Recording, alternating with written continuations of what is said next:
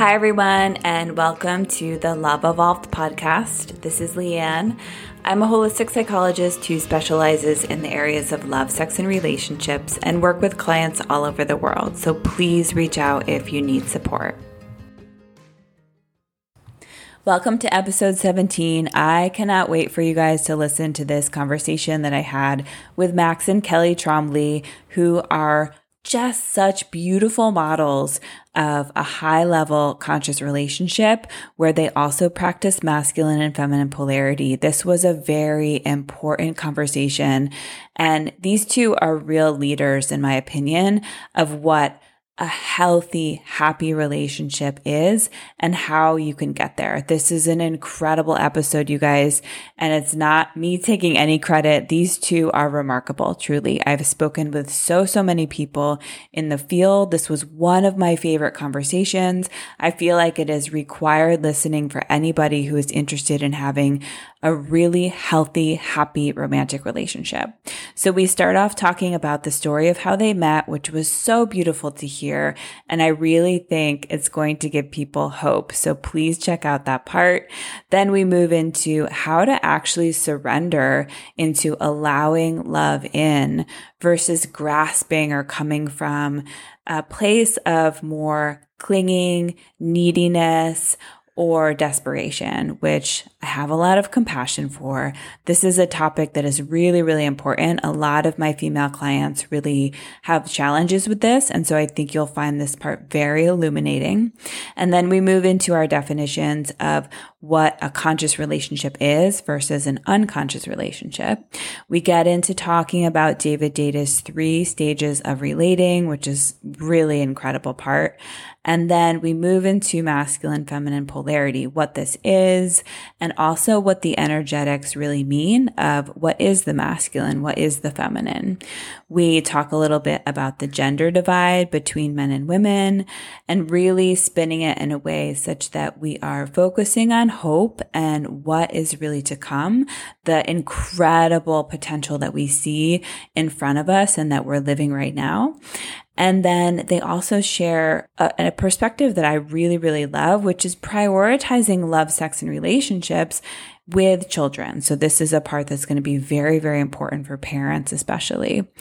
We also get into how they manage conflicts, and there's some real incredible nuggets of wisdom here. And then we kind of end off talking about this funny thing about what women really want and maybe how some of us are getting a little bit frustrated with the quote unquote conscious community or conscious men in particular. It's a really funny part. And yeah, Max says something really, really funny towards the end. So this episode is packed with so much wisdom.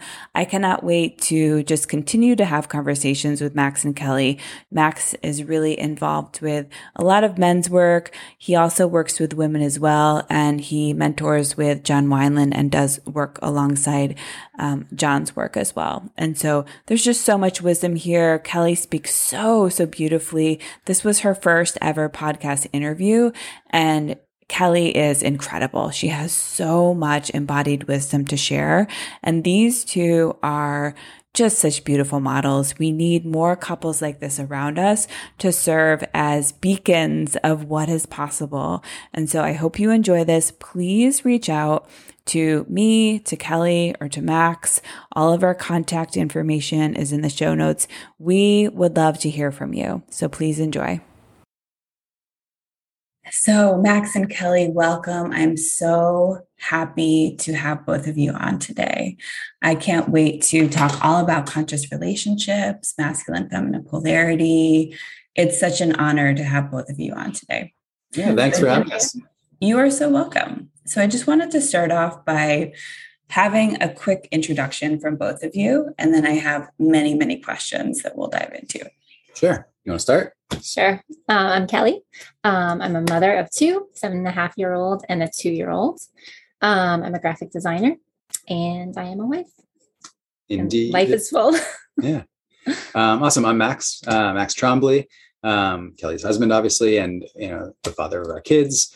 I've been a photographer for 20 years. I am also, and now living as a life coach, relationship coach, and men's work facilitator. And I've been running men's circles since 2016. So I've been in it for about 6-7 years.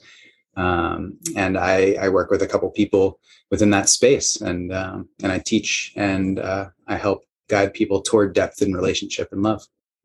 That is so incredible. Thank you both so much. And I kind of wanted to start out by having you share your story of how you met. And so we'll get into that in a minute. But actually, now that you introduced your background, both of you, I'm so curious. So 2016, Max, was pretty early regarding all of this. It's become more and more popular, I would say, in the past 2 or 3 years regarding men's work, women's work, masculine, feminine polarity. And so what was it like back in 2016? It was interesting. Well, without going into too much about what created that moment for me, I had no idea that men's work was a thing. I didn't know there were people doing men's work. I just felt called to get together with men and just really dive into concepts like consciousness and mindfulness and meditation. I had just learned a bunch of stuff through reading and talking to some other people that I sought out and kind of asked questions of. So what was it like? Well, long story short, I had no guidance. I had no modality for the work. I just reached out to a couple people, a monk and a therapist. And I was like, how do I do group work? And they gave me some answers. And then I just called some friends and started. And I did meet a guy who had done some work with Mankind Project. So I co-led my first meeting with him. But then he got a job with Facebook and took off to the West Coast. So I just started leading men's circles around a fire monthly, and I haven't stopped since then. So, oh my gosh. Yeah. And what I will say is since then, I have cultivated much more depth in terms of my capacity as a facilitator by seeking out mentorship and, learning from other powerful leaders within the men's work world. And so I did at some point realize other people were doing it probably around 2000. Actually, it's funny. Kelly introduced me to other people that were doing it. And I was like, wow, there's other people doing men's work. This is what brought me to him, to knowing that he existed. Yeah. It's kind of a funny story. Wow. Okay. So this is a great place for you guys to share. How did you meet each other? How did that happen? Yeah. So do you want to start? Sure. Yeah. So I was married for 10 years and I have a son from my first marriage. And towards the end of that relationship, I became aware of men's work and men who were, deep diving and seeking out mentors. And I started I realized that my ex-husband could have really used that. So I started jumping on the internet and I was looking for a local men's group and he wasn't online and there was nothing in New Orleans that was happening, but I knew that it existed. Yeah. An interesting note is I was running one in New Orleans, but I wasn't advertising it online. So while she's looking for a local men's group, I'm literally running one 3 miles away from her. Oh my God. Yes. She had no idea and couldn't find me. Yeah. So that was kind of a funny coincidence, but I guess. Well, and I guess the segue would be, so both her and I, the end of our long-term relationships ended about the same time. I was also in a 10-year relationship and married. And so we both entered a space of sort of self-healing, and she was doing it with a son. So she was in a space of healing as well as, shepherding her son forward. And I was in a space of sort of wiping the slate clean and really looking into what do I want in relationship, which is the same thing she was doing. So it's interesting is she was going the path of seeking out men who were doing men's work and realizing there's conscious men out there. And I was kind of going the way of recognizing what my needs and what I wanted in relationship and what I wanted from a partner were, which is kind of doing that too. Yeah, it's a similar thing. And, so long story short, she had dated a few people. I spent a year dating. I had a really conscious structure around dating. And I got to the end of the year. I was using Tinder, Bumble, OkCupid, different apps as she was as well. And at the end of the year, I went to close my container and stop dating for another 6 months. And that day she popped up on Tinder and I was like, huh. So. And it was my first day on Tinder. I was on something else before, but I was like, all right, fine, I'll do Tinder. So her first day on Tinder, my last day on Tinder, we met as we were going through the doorway. And I was like, I'll give her till tomorrow morning. I said noon tomorrow. And at 9:30 Saturday morning, my Tinder thing popped off and I was like, oh, no kidding. And we couldn't stop communicating. Like from that point forward, we were like, I've got to meet you. So, yeah. We met on April 1st, April Fool's Day. Yep. And we fell in love under a full moon on the levee in New Orleans, Louisiana, while big boats were going by and being eaten by mosquitoes. It was pretty perfect. My gosh, you guys, I just love this so much. Okay, so now there's a million questions that I could ask. Yeah. So Max, what you said about like, you're like, basically, I'm done. I'm going to take a break. Mm-hmm. This I see time and time again in my own life with clients, where it's sort of like this thing where you're just like, you just give it up. You just give it up. You either end it or you just surrender to God. What is your theory behind why that happens? Yeah. So this is really interesting, and we have a different. I actually learned something from her with this, and I believe it to be completely true. I didn't understand it at the time, but when you stop grasping for things in life and you just rest as I'm ready and it is coming, that's usually when things really pop up, and they usually pop up pretty quickly. And for me, I mean, it was exactly that moment when I was like, you know what, I don't need to search, it'll come. And as I was walking out the door of these, like, you know, this moment, it just popped up. And so I think there is something, you know, it could be spiritual. It could be. I feel like there was this like fine tuning moment that happened in the week leading up to us meeting. Yeah. She had an interesting experience. Can you actually speak to what you? Yeah. So I had dated a little bit, and I quickly realized like how unconscious relating and dating is. And it scared me because, you know, I was like over 10 years out of that. So stepping into that, I was like, whoa, is this what it's like out here? And I was like, no, there's another way. And then I dated someone who was like, you consider a conscious man. And I'm like, okay, feeling the contrast of what, you know, dating someone unconscious is to someone who can actually like be with you and hear you and is interested and curious. It's a world of difference. So I think just like fine tuning what you are actually like looking for and know is possible is really important. And that ended. And I just went through this week of like, okay, like at first I thought I found the only conscious person in Louisiana. I was like, I just lost the only conscious man in Louisiana.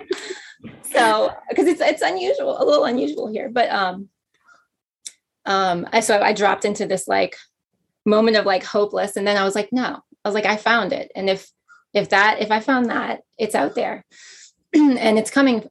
I know it's there, and it's on its way to me. So I surrendered in that way. Like I didn't like jump on the dating sites and like search anymore. I was just like, it's on its way to me. I feel it. And I did. I really felt it. Yeah. And then Tinder. Yeah, it's perfect. She literally spent less time on Tinder than anyone in the history of Tinder and successfully cultivated a long-term relationship. I cannot believe that. And I love that it was Tinder specifically. Yes. It does have that reputation. Like hookup thing. Yeah. Yeah. Well, the thing I teach about Tinder and online sites when I help people with dating, and often I say it's really a numbers game, and you've just got to kind of go through like the wash of people and feel them all until you start to feel what like depth and like not depth, you know, that contrast. And, you know, we all live such insular lives. We're all doing our own lives. We work, we have our own hobbies. Like we cultivate such a narrow path for ourselves at this point in human history that you need to just be in front of people. So dating sites are great, but there is a shallowness and there is a weird false way of like projecting and feeling other people's projections that makes it really difficult. So yeah, I don't know. A bit of it is, you know, having a good sense of what you're after before you date is so crucial. And that's the whole thing. Okay. I love this piece, and I didn't even really plan on diving in, but I think we have to, because there's people that will get real usefulness out of this Sure. discussion about conscious dating is a really big one. And just to kind of circle back quickly to just the surrender piece, you know, I knew for so long, and I was like even teaching with some colleagues about conscious dating, and like we all were noticing this thing was happening where when you let go of the grasping, as Max said, right, the it can come across sometimes energetically, whether people are conscious or not of it, that are sitting across the table, it can come across as desperate, and right, and if people can't even put a word to it, they feel it. But it really is like the bigger spiritual thing that's happening is that you're really kind of putting your ego to the side. You're giving it up to God, and you're allowing that to flow through you. Yes. Right. And so I'm not speaking about God in a religious context, just so people know I'm, more of a spiritual person. But one of my mentors here in LA, David Elliott, he always says, don't forget that God probably knows better than you do. Right. Yeah. And so like when you actually really do give it up, but that's the part people want to know, the practical level of how do I do this? How do I just switch that off? And I have a lot of compassion for that, as I'm sure you guys do, because that longing, especially from women, it's like we really like so badly want our person. Can you all speak to that just to give people some tips around that and support? I can. I think that Kelly and I have a similar and maybe a different experience, just being that I'm a pretty profoundly masculine being and she's very much a feminine being, but just coming from the world of embodiment practice. And one thing that my teacher speaks a lot about is resting as yearning rather than grasping from yearning. And so it's more broad than that. Like at any given moment in life, you can rest as whatever your experience is. So if you're stressed and you're having a stressful day, you can rest as, I'm stressed, I'm overwhelmed. Like you can rest in those uncomfortable feelings. Yearning is a beautiful one. Yearning is the desire to be loved and desire to love. It's the desire to be felt and like feel. It's like there's so much wrapped up in that. So I guess if you're in a space of yearning, if you can just be like, I'm a person yearning for love, and just be that. Like let it go from the like neurotic thinking of like, and because of that, I need to find somebody, and let it go into your lower body and just be like, man, I'm yearning for something, kind of the way you would yearn for food if you're hungry. Like I'm just yearning, and resting as that is the way to kind of pivot, grasp versus like allowing and surrender. Does that make sense? So beautiful. Wow. I think that will help so many people because so many women that I speak to, and then it just becomes this hamster wheel, and then it kind of spirals and it can get more and more and more intense. Right. And so I love that advice. Thank you so much for sharing, Max. Yeah. And I also want to pin something. Kelly's experience is really important because it's less of a consciously embodied moment, but the way that she often vocalizes it is that when this other relationship that was before me kind of went the way of the wind, instead of her being like she felt hopeless for a minute, but then she just dropped into like, I know it's coming. And how would you explain how that feels, I guess? Like, I think it was a giving up of a resistance to something. Right. So what was the resistance? The lack, like feeling the lack of it versus, and I felt more empowered when I switched it to feeling the openness of possibility and the knowing that I had experienced dating that was unconscious and not what I wanted. And then I experienced a lot of what I did want. So it could re-anchor me and reorient what I was like opening for. Does that make sense? Right. Yeah. I love that, Kelly. And so what would maybe your words of wisdom be to the women out there who are saying, remember you had that moment of like, I just lost the one conscious man. Right. And so what would you say to women to kind of just like have them do that mindset shift or that energetic shift of like, no, like this is actually just an opening. I have to open and expand my vision of what's possible.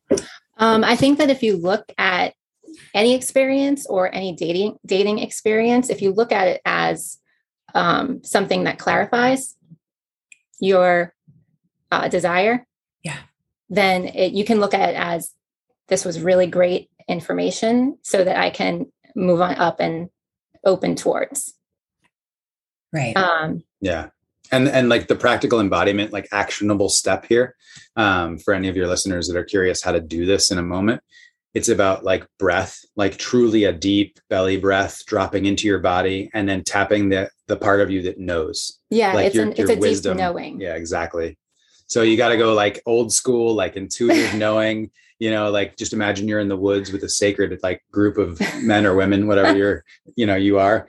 And then you just like, you're like, I am, and it's coming. Like, I've got this, really doing that from a physical level is my advice.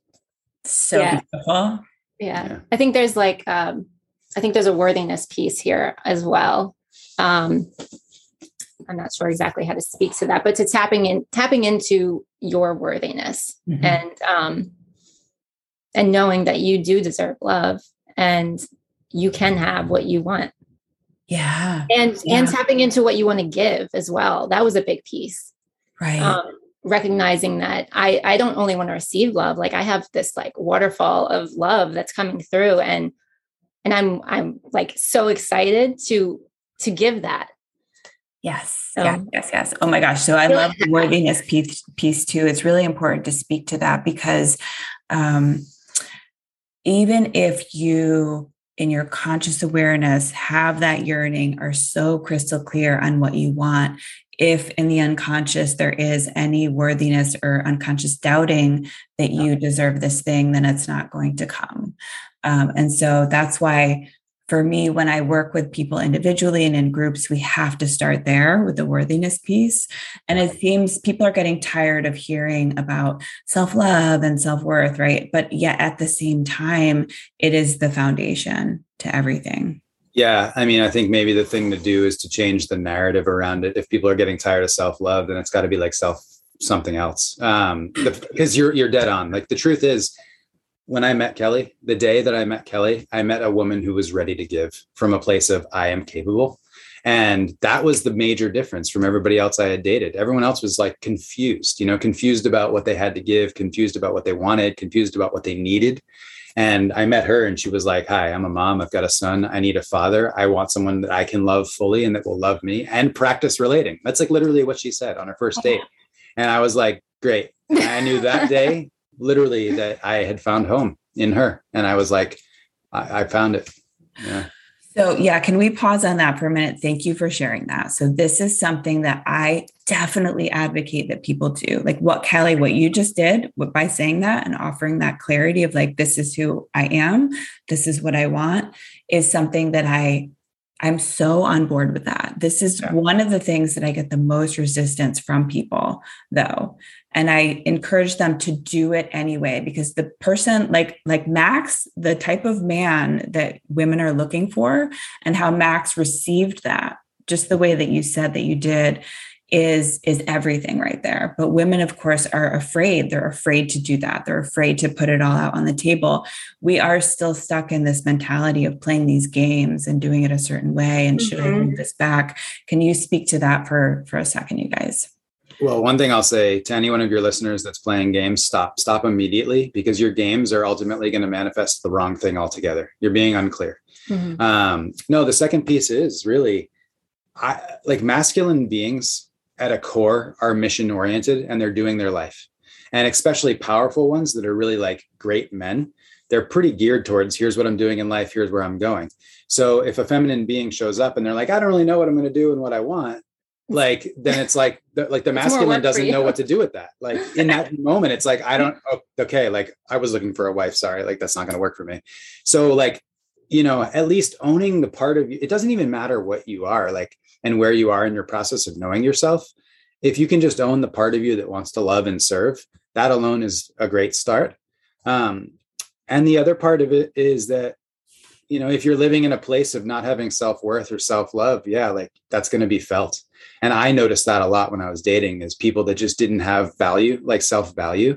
And I couldn't be with that. I mean, especially after, the people I had dated over the course of my longer history in life, I just realized that I needed to find someone that was empowered and capable as a human and as a woman.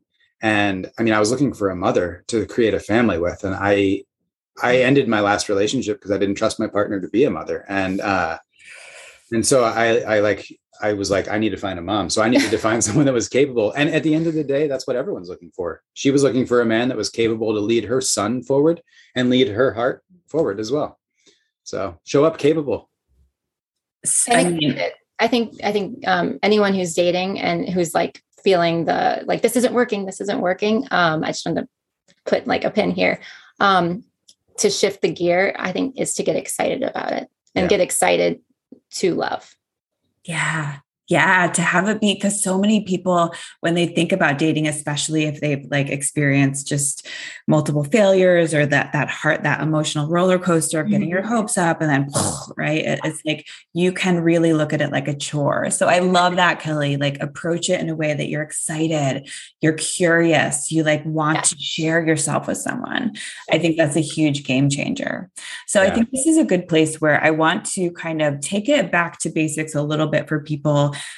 With the theme that we're talking about of conscious relationships, a lot of my audience knows what this means, but maybe just bringing it back to defining it a little bit. And I would love to hear from both of you in terms of what is a conscious relationship. And you can also, if you feel like it, add on what this looks like in your relationship, maybe practical examples. Sure. You want to start? Sure. Go ahead. For me, I feel like a conscious relationship it's one that you're both opting into and you're both committing to create together, and feeling each other, staying tethered to another person's heart, their sensitivities, and going forward with that and proceeding in that way in your relating. Like I know that I'm like always aware of like where he's at, and I feel that from him as well. And it's just like this, like, I don't know, it feels like an energetic, just sensitivity of heart. Yeah. Another way to look at it, and I use analogies a lot because they make things easy. If you're going to grow a plant, like if you're going to have a garden let's just talk about one plant. You choose to buy a plant or plant a seed, and then you have to cultivate that plant by watering it or doing other things like fertilizer or sunlight, And I look at relationships a little similarly. We have a living energy that's between us. That's our relationship. And she has a living energy in her. I have a living energy in me. And sort of being aware of all three of these energies is sort of the core part of consciousness and conscious relating. So how is the quality of our relationship? That's the energy between us. And being aware when something's not feeling right or just dropped for any reason. How is she feeling in her body? Does she need something to like light her back up or nourish her? Or does she need space? Like these are, parts of it. But at the end of the day, it's conscious relating is just basically understanding that your relationship is a living thing. And you have a responsibility, if you want to consciously relate, to work with the life of that thing and keep it alive and nourish it. Yeah. Oh my gosh. And so many people like yearn or think that they yearn for conscious relationships, but they don't realize sometimes it's difficult. And we'll get into some of maybe the challenges in a little bit, but conscious relationships, I think at a core level, the word conscious, right? So like, why is it a conscious relationship? Conscious really just means that you're aware, that you see the thing. And so I love what both of you share here, because like you spend a lot of time talking about the actual thing that you're creating, being aware that two people are coming together and they're creating the third, sometimes entity is what I call it, the third energy that is the relationship. And that is a beautiful co-creation of Kelly and Max coming together and creating this third thing. And that has to be tended to. It has to be watered. I love your metaphor, Max. Yeah. And it has to be like almost worshiped in a like spiritual way. Like you have to worship your relationship as like it's the thing. It's like the thing that is truly divine, It is divine. And so like in some of the esoteric traditions, the third thing, it's described different things. Like, for example, Isis, Osiris, and then Horus being the third thing that's created. It's like known in spirit. And this is where you get into divine union. We'll get into the masculine and the feminine coming together to create the third thing. Right. Because we can go down these rabbit holes and it's fascinating. I just wanted to like build off of this foundation of what is a conscious relationship. And so oftentimes also when I teach, and maybe this is good to spend a couple minutes on for people to really ground it in, is what is an unconscious relationship? What does that look like? So an unconscious relationship like is, and then I want to hear from both of you, but it's really kind of just what most of us are doing, and it's not necessarily our fault. This is what has been shown to us. A lot of people like, I don't know very many people whose mothers and fathers, again, not pointing the finger, but like we're practicing conscious relationships, right? And so it's kind of like unconscious relationships are what maybe 90% of people are living out there. And so they're not really being aware. I wanted to spend a minute on this whole thing of co-creation, which we were just talking about, right? Two people coming together, creating the third thing. That means that neither person, you're not in a vacuum, right? It's not just you, and everything is happening to you in the relationship, which I think happens a lot, especially women are more known for this, I would say. But I know this was one of the most powerful things that I had to lift myself up out of this victim mentality of like, my ex-husband's doing all of this stuff to me. He's hurting me. He's doing all these things. I'm just over here. I'm not responsible for that. Right. Can you guys talk a little bit about this dynamic that is often seen in unconscious relationships? Yeah. Well, the first thing about an unconscious relationship is that you usually have two individuals who are operating from like, I don't know if you're familiar with David Data, but he speaks about the first, second, and third stage in relationship, right? And so the first stage is basically just self, and it's about self, like it's not even self-awareness. It's just like you're living from the self and your unconscious needs, wounds, etc. So in unconscious relationships, you ultimately have two people that are coming with their own wounds, their own needs, their own desires, and they're like kind of bumping up each other, trying to like luckily make them work. But often when they don't work or they do work, there's no awareness why. And so in an unconscious relationship, it lasts as long as it possibly can until the volume of the things that don't work is louder than the volume of the things that do work. So there's really no sustainability there unless you're lucky. You might get lucky and you just happen to be attracted to somebody else who has a similar, this happens a lot in communities where there's a kind of communal way of life. Because what happens is the way that two parents raised this person is similar to the way two parents raised that person. And then those people come together and they have such a similarity in terms of what they were brought up in that things just work, right? But we don't really live in that kind of society anymore. So now what's happening is unconscious people are coming together. They're doing their best. It's not working. Then they move on to the next one. I hope that answers your question. I mean, it's first stage living. It's like two people living from the self, unaware of how to serve themselves and the other. Yeah, beautiful. And I think that it would actually serve the listeners too, if we could outline the 3 stages, which I'm all about. Let's go to stage 3. Let's get there. I know. So maybe you can give an overview. Yeah, well, actually, there's something beautiful about all the stages. So what's great. So my teacher's name is John Wineland, and he brought this up recently during an immersion is even the first stage is incredibly beautiful to explore. Like, what are your needs? What are your wounds? What are your desires? Like that space is really important to be in so that you can become a healthy, conscious human being. The second stage is really about, it's more like communication and negotiation, right? So like Kelly and I come together and we're like, this is how we want our relationship to be. Like, that's kind of a second stage way where you sort of like communicate and establish what we desire, right? Yeah. And then third stage is sort of like, as the individual, how do you do something that serves the depth of the whole thing? And so it's like, instead of me communicating to Kelly, like, hey, let's go on a date. Like, do you want to go on a date on Friday? Like, here's me in second stage trying to negotiate something that's good for our relationship. Third stage would me be like, hey, make sure the kids are handled on Friday. I'm taking you out. Like, that's me from a third stage, taking our relationship to a place that it needs to go. Does that make sense? Yeah. And can I just also add sort of like a historical overlay to that? Of course, yeah. As well. So stage 1 is, and I love, by the way, Max, how you said that there's actual like utility to all of the stages. I love that because you actually can't progress unless you know yourself. And so you have to kind of explore like the ego level in a way in order to transcend it eventually. Totally. Right. Yeah. And so stage 1, you can see this a lot this is just a very like general way of describing it, but it's the 1950s model of like, the man is the breadwinner, the woman is the housewife, and it's a very there's fixed roles. And yes, there's that strong masculine, feminine polarity there, but it's sort of like not necessarily by choice for either person necessarily. Just adding like how this is unfolded over the years, contextually for people. Yeah, and totally. Then with the rise of feminism and like we're both equal, you entered into collectively a lot of stage 2 of like, we are the same. There's no differences between us. And there is a lot of that negotiation. Like we have to make sure everything's fair and equal, kind of a thing.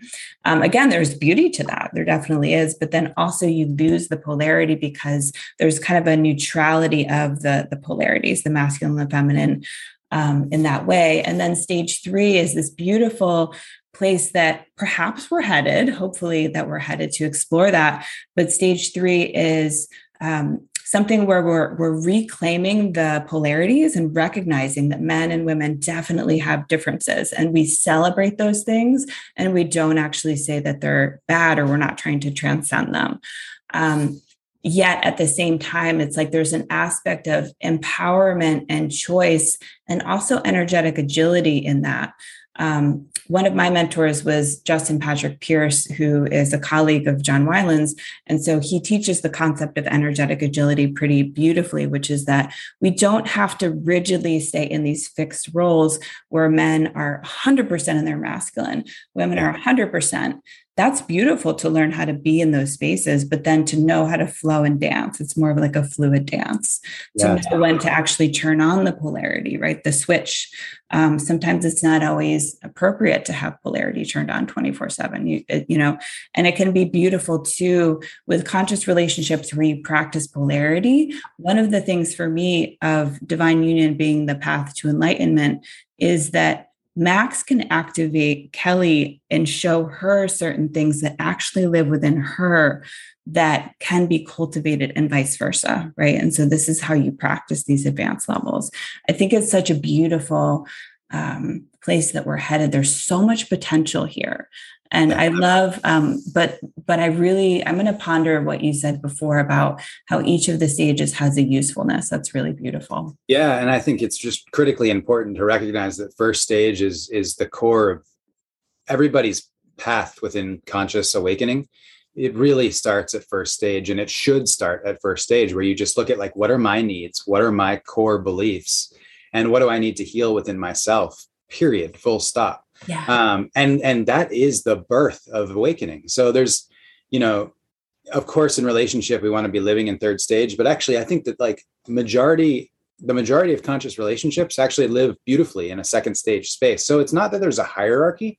It's just that there are different things like first, second, and third stage within life that at any given moment, like maybe a different stage would serve the moment in a deeper way. But also maybe the moment calls on like me being in a first stage moment and just being like, this is what my needs are, and they're not being met. Like that's kind of first stage activated, and that's okay.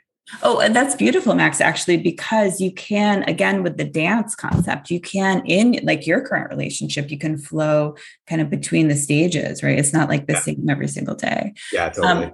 And so with this kind of, what we're bringing in now with the masculine feminine polarity, how would you guys describe, maybe for beginners, what this even is?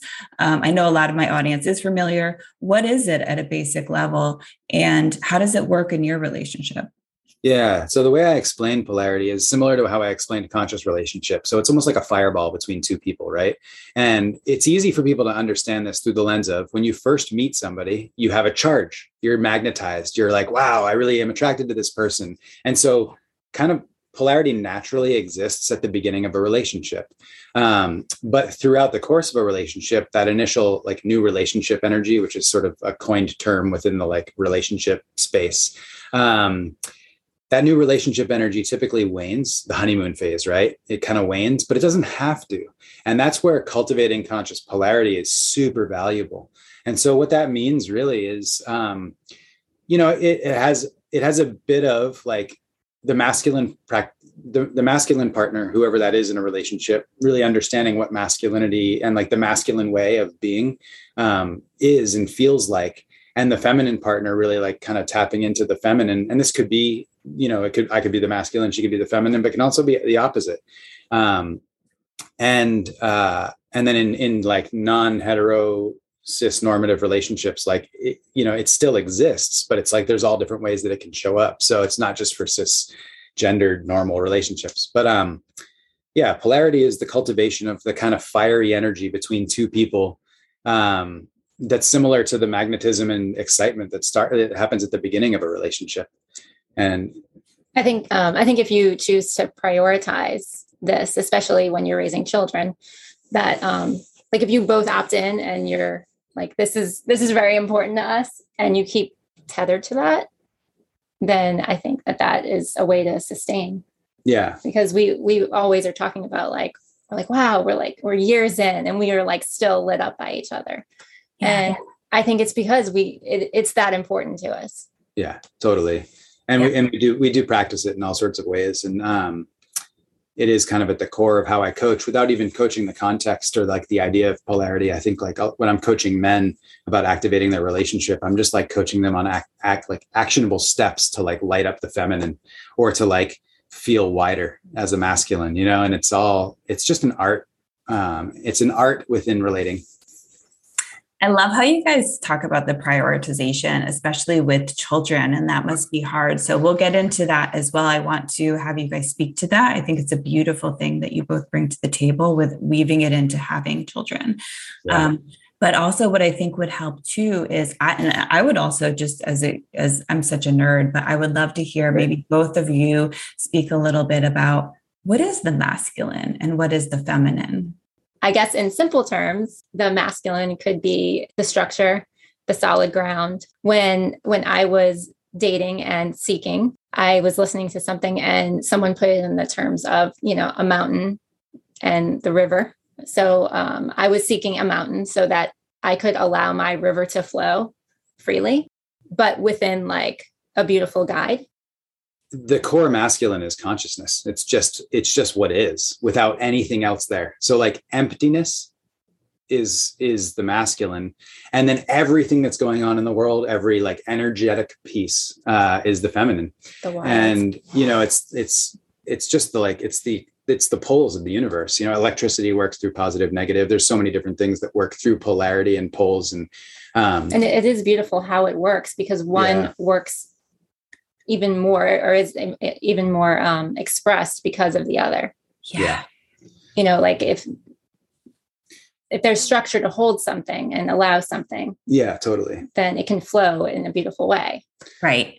Yeah. It's like the complementary energies of both, right? Like that's what just like melts my heart every time. It's like they work together. And so nothing breaks my heart more than seeing the divide between men and women. And I know the masculine, the feminine are energetics. They go beyond gender. However, when it comes to like just talking about what's happening and the divide that's happening, it breaks my heart because there's such incredible complementary energies that can support each other, right? To lift each of us to our highest.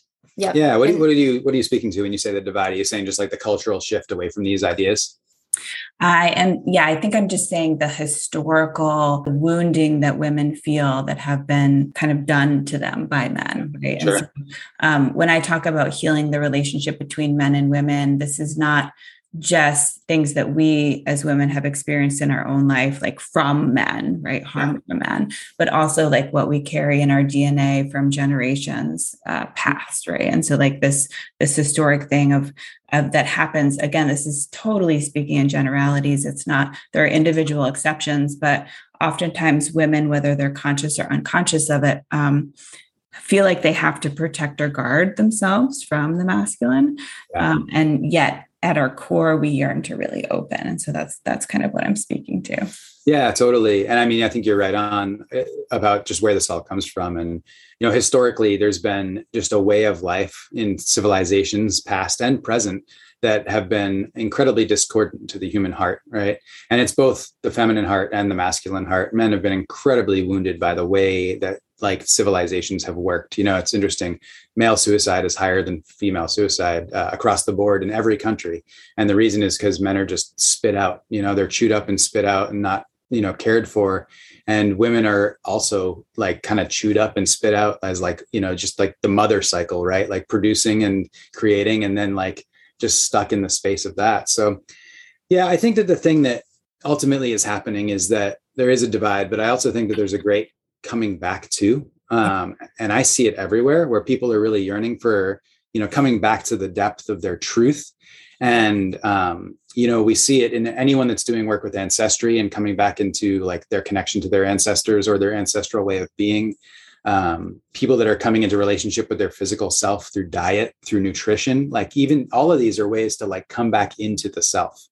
And then it's from there that like coming into relationship with other often clarifies a lot of things. And yeah, it's interesting. But yeah, it's beautiful. Oh, Kelly, go ahead. Yeah, I just had a thought.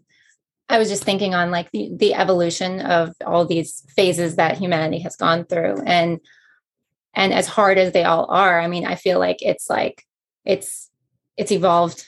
You know, we needed feminism for certain reasons. We needed men to drop into their own feminine for certain reasons. And now we're at a place where as a group, I feel like we've just been like stretching and stretching and stretching. And now I feel like we're at a place that we can marry this beautifully and in a more evolved way than ever before. Yeah, that's so beautiful, Kelly. And what I would say to that is that does bring me a lot of like peace and hope when on some level, even though, it's easy for us to point our finger at all the things that are wrong right now. And there is a truth that we're kind of in the dark ages in some respects, right? But there is, like what you just said, encapsulates the beauty to maybe there is a bigger divine order happening where it is unfolding exactly how it's meant to unfold. So I love that. Thanks for sharing that part. Yeah, there's a really interesting way of looking at this, and I think it's important. So a lot of this came out of the 1960s, right? So it's like at the end of the 1950s, there were some experiences globally that were happening, and then the 1960s hit, and all of a sudden, it's like we let the cat out of the bag, and all of this stuff came into our societal space and our cultural space. And since the 1960s, it's almost been like everything exploded. New things emerged, like civil rights movement and feminism and all these different concepts with spirituality. And what's happening is like some of them are taking more of a root and have been for quite a period of time. And they're kind of blossoming and expanding. And a really great analogy would be like, let's say that you had a bunch of kids that had never played on a playground before. And like 300 children were let out of the doors of a school and were allowed to go out into the playground for the first time in their life. What would happen at first is utter chaos. Like it would be insane. And then gradually, like certain kids would group up and start playing with things certain ways and trying things certain ways and like inventing games, and these games worked and they didn't. But eventually you'd have some semblance of order on the schoolyard. It's natural. It's the way that we work as humans, and because we make order out of things that are disordered. So what's beautiful is that I feel like we really are at a place where we are cultivating beautiful depth to things that really have been emerging for the past 60 years. And some things are still going off the rails, which is fine and normal. And some things are really coming into a space of a deeper way. And we're seeing it all over the place in almost every space in the world, culturally speaking. So yeah, it's a very exciting time it is right now. Yeah. And so I think because, wow, we have almost been talking for an hour, I could talk to both of you forever. This is such an incredible conversation. I wanted to actually shift again and more into the practical of like, you are parents, right? And so I wanted to really get into that piece because it's really hard, right? It's hard to just juggle all these things. And so anywhere that you want to take this, ultimately, I would love just for some advice, some support to be given for parents who feel like they might not have time to do a conscious relationship or polarity. What would you say to them? I would challenge them outright and say they don't have a choice. I would call their bullshit. And I'm sorry, but here's the deal. If your relationship to your partner is not doing well, your ability to serve your children beautifully is going to suffer. And this is something that actually Kelly brought to my attention a couple of years ago through her belief that like committing to me and like us doing life together was the core need for our life and our children's lives to blossom. It is. It feels like the highest service that we can provide for our children. Yeah. Is being a home for each other first and foremost, so that they can have a stable home and see what it is to have a loving relationship. Yes. Oh my gosh, I just got chills. So thank you. So let's talk about this for a little bit, because I agree. It is extremely important. It's hard to see sometimes when you're stuck in the day-to-day grind, you're just trying to like get through the day, right? To have this bigger thing. But if everyone can just kind of pause for a moment and say, to be the best parent possible, to leave behind an imprint for them. That's the one thing for me that I didn't even really want to get out there and start dating. But I was like, my son deserves to see a model of an incredible, healthy relationship. And so for me, it's a gift to the children. right? Totally. Yeah. Yeah. Like, same thing. Like my son needs to feel what it feels like to be loved by his father, and like really loved in a way that's beautiful. And to see how to love a woman. Yeah. What relationship can look like, like our children in life are only going to get as far as we get, and if we model dysfunction and disease within relationship, then that's what they're going to learn, and that's what they're going to be attracted to, and they're going to cultivate. And so it's so critical that, people just realize like all you have is each other, and all you have is the depth that you can go in life, even with your children. And, I mean, I get it. I get that it's hard. And especially people that have been in relationship long-term might feel like it's impossible, especially if they have a partner who's not on board conscious relating or this idea of self-growth. But even from that space, you can do a lot. You can really serve a person forward kind of in a third stage way, with your own self-growth and your own learning. And and also like at the end of a hard day, I mean, he is relief for me, and we're relief for each other, no matter how chaotic and mad the house may be because of all the things. In moments, like I feel like we touch a home base, and it just feels like love and relief, and like, oh, we still have this amidst the madness. Yeah, totally. And there's a little pin to put in like maintaining a beautiful sexual relationship and like an active sexual dynamic. Because at the end of the day, outside of our thinking minds, we connect often within just intimacy and touch and love and sex. And, keeping that alive in relationships, however that looks for anybody, is such a big foundational piece. Yeah. And I mean, that can be woven in throughout the entire day. I mean, if we're apart, it can be in text, it can be reminders of each other. It can be in difficulty with the children, touching each other, like grabbing each other, even to like, it's like, there's so much just relief and just totally just touching each other. And like, if she's having a moment where she really struggles in life and I'm just like hitting on her, it's over. Yeah. Like, she's just fine. Everything's fine, and that comes from the health of our relationship. Right. And like the quality of our like practice with polarity, but like literally like, this is how we work. Like, it's okay. Everything's fine. I'll take care of you later. You know what I mean? Yeah. Like, we need humor too. Yeah. Humor and joy and sexual spark woven throughout. Totally. I mean, you guys really need to be teaching everybody how to do this, right? Yeah. I mean, we can really keep talking for hours and hours.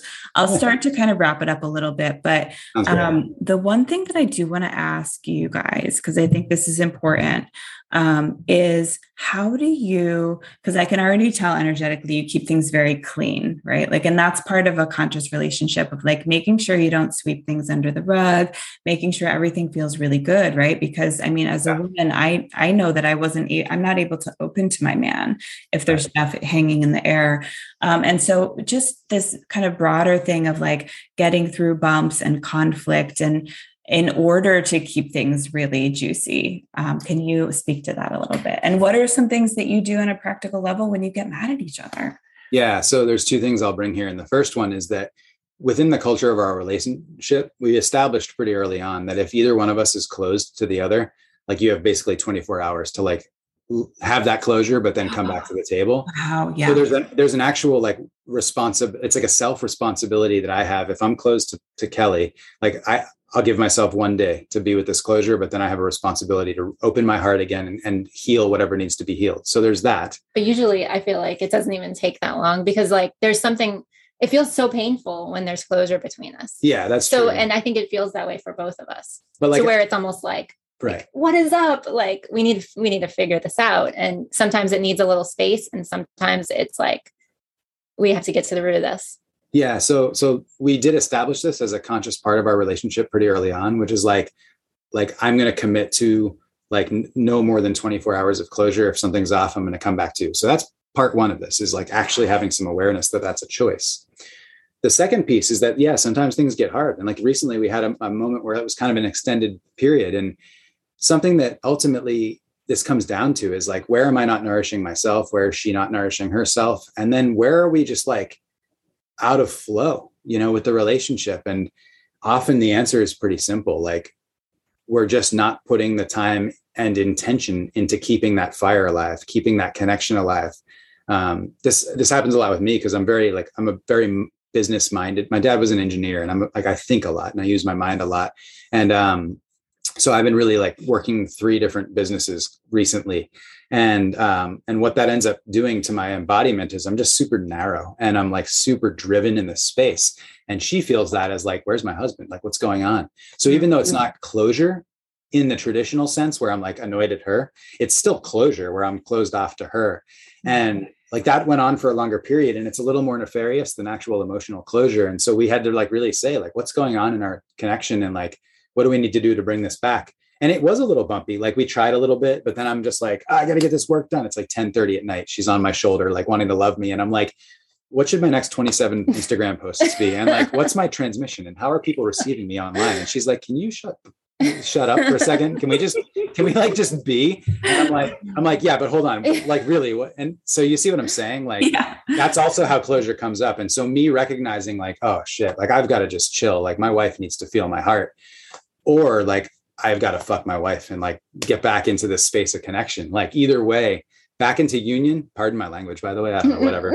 But like part of it is just realizing like, and having the self-awareness to be like, you know what, I have been closed and I have responsibility. And sometimes calling for your partner's response, like, what's your responsibility in this? And like, not that that's, you don't want to like always make it about the other, but there is this thing of calling both people forward. Like Kelly will say like, you just feel closed, and I'll be like, what do you mean? But like, she's right, you know, and listening to and what more can I do to open him? Yeah. Like, because, you know, it puts me on the track of like, oh gosh, he's going to reject me if you know, and he never rejects me, but like, there's like that feeling of, if I push further in, am I going to get hurt? And it's a pushing past that, and just a coming to the table of what more can we do on each of our ends? Yeah. And also closure is really, that's where like, that's the garden of wound. And like, so if partners are consciously or unconsciously closed off to each other, we're automatically triggering all of our like child wounds in the other partner. And, right. And being aware of that is so critically important. Like, because you need to have some compassion. Like the way I'm showing up is triggering my partner's wounds. I can feel it in her expressions. Like, fuck, like I really should do something to shift that. Even if I don't feel like I have time or space to do it, like, what am I committed to in life? Am I committed to a beautiful love, or am I committed to myself? You know what I mean? Yeah. Oh my gosh, this is so incredible. And then we will end by just having both of you share any words of wisdom you feel like you didn't get to express today, either for couples or maybe two women or two men, regarding anything that we've been speaking about today. Sure. You want to start? Sure. I guess I'll say two things that I feel are most important. And it's one, feel in your body the excitement that you have to love and to give. And I truly feel like that's going to come back around, and it can be a beautiful, just giving and receiving and higher order love. And secondly, it's the commitment. It's the commitment to your partner and yourself, that it is the most important relationship that you can cultivate. And it's a beautiful one. And especially when you're raising children, like we said before. So I think excitement and commitment to prioritizing that. Yeah. And what I would just say is, I mean, toward women, I would say that if you are looking for a beautiful, like devotion filled and like committed relationship with a man, like it's possible. And there are men out there. There are tremendous numbers of men doing this work. I work with tons of them. I see them, and they're out there, and learning how to call that in is critical. And that's there's a way to do that. And then for men, what I would say is like, this is just, you know, my powerful call forward is that, you know, you've got one life, and you have one opportunity to really do something beautiful with your power, with your strength, with your wisdom, with your, you know, your purpose. And the time is really now. Like, there's no reason that men shouldn't be activating and living more consciously and more beautifully. And a better life comes from it. A more beautiful life that you can receive and be given comes from consciousness and really tapping into awareness and how to live from those places. So, you know, don't take for granted that our time is limited on this planet, and this life is all we've got as far as we know, or at least in this form. And, you know, get it, because it's worth getting.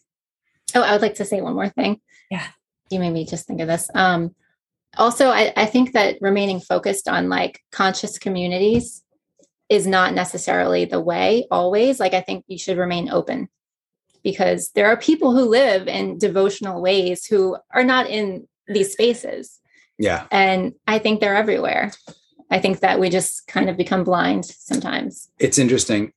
I'll just drop this pin really quickly because it's so important. I was coaching a feminine client recently, a woman, and she was trying to find relationship. And I was like, girl, you just need to find a farmer, like legitimately, like forget like all the consciousness stuff. Find someone that's just committed to their life and living it. And I kid you not, she found a guy who's like invested in soil science and like dirt and like she's having the best relationship of her life. And I was like, man, it's true. Find a farmer.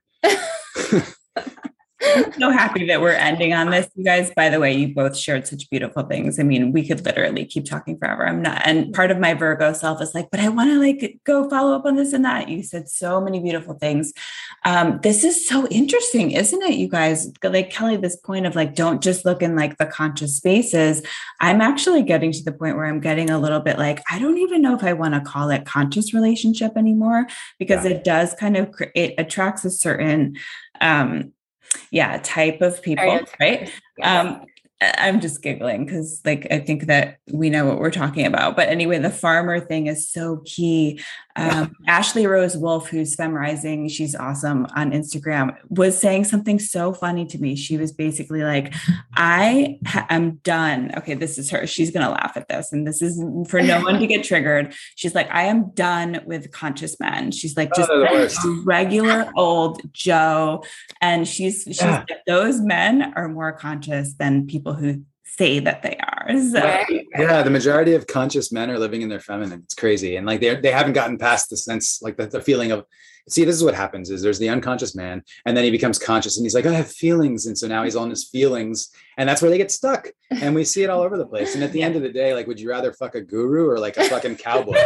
Like really, like no one really wants to be with a bearded guru. You want to be with the guy that just got off a horse and he's dirty and he's like, fuck, what a day. You know, it's true. Oh God. I'm so happy that we're talking about this, because this is what I think that term, the sensitive new age guy, didn't it come from the book, No More Mr. Nice Guy? Yeah, that's my brother. Robert Glover's a friend of mine. And yes, probably. Yeah. And then Michael Bates, who's also kind of in the scene, like he likes to talk about the snags.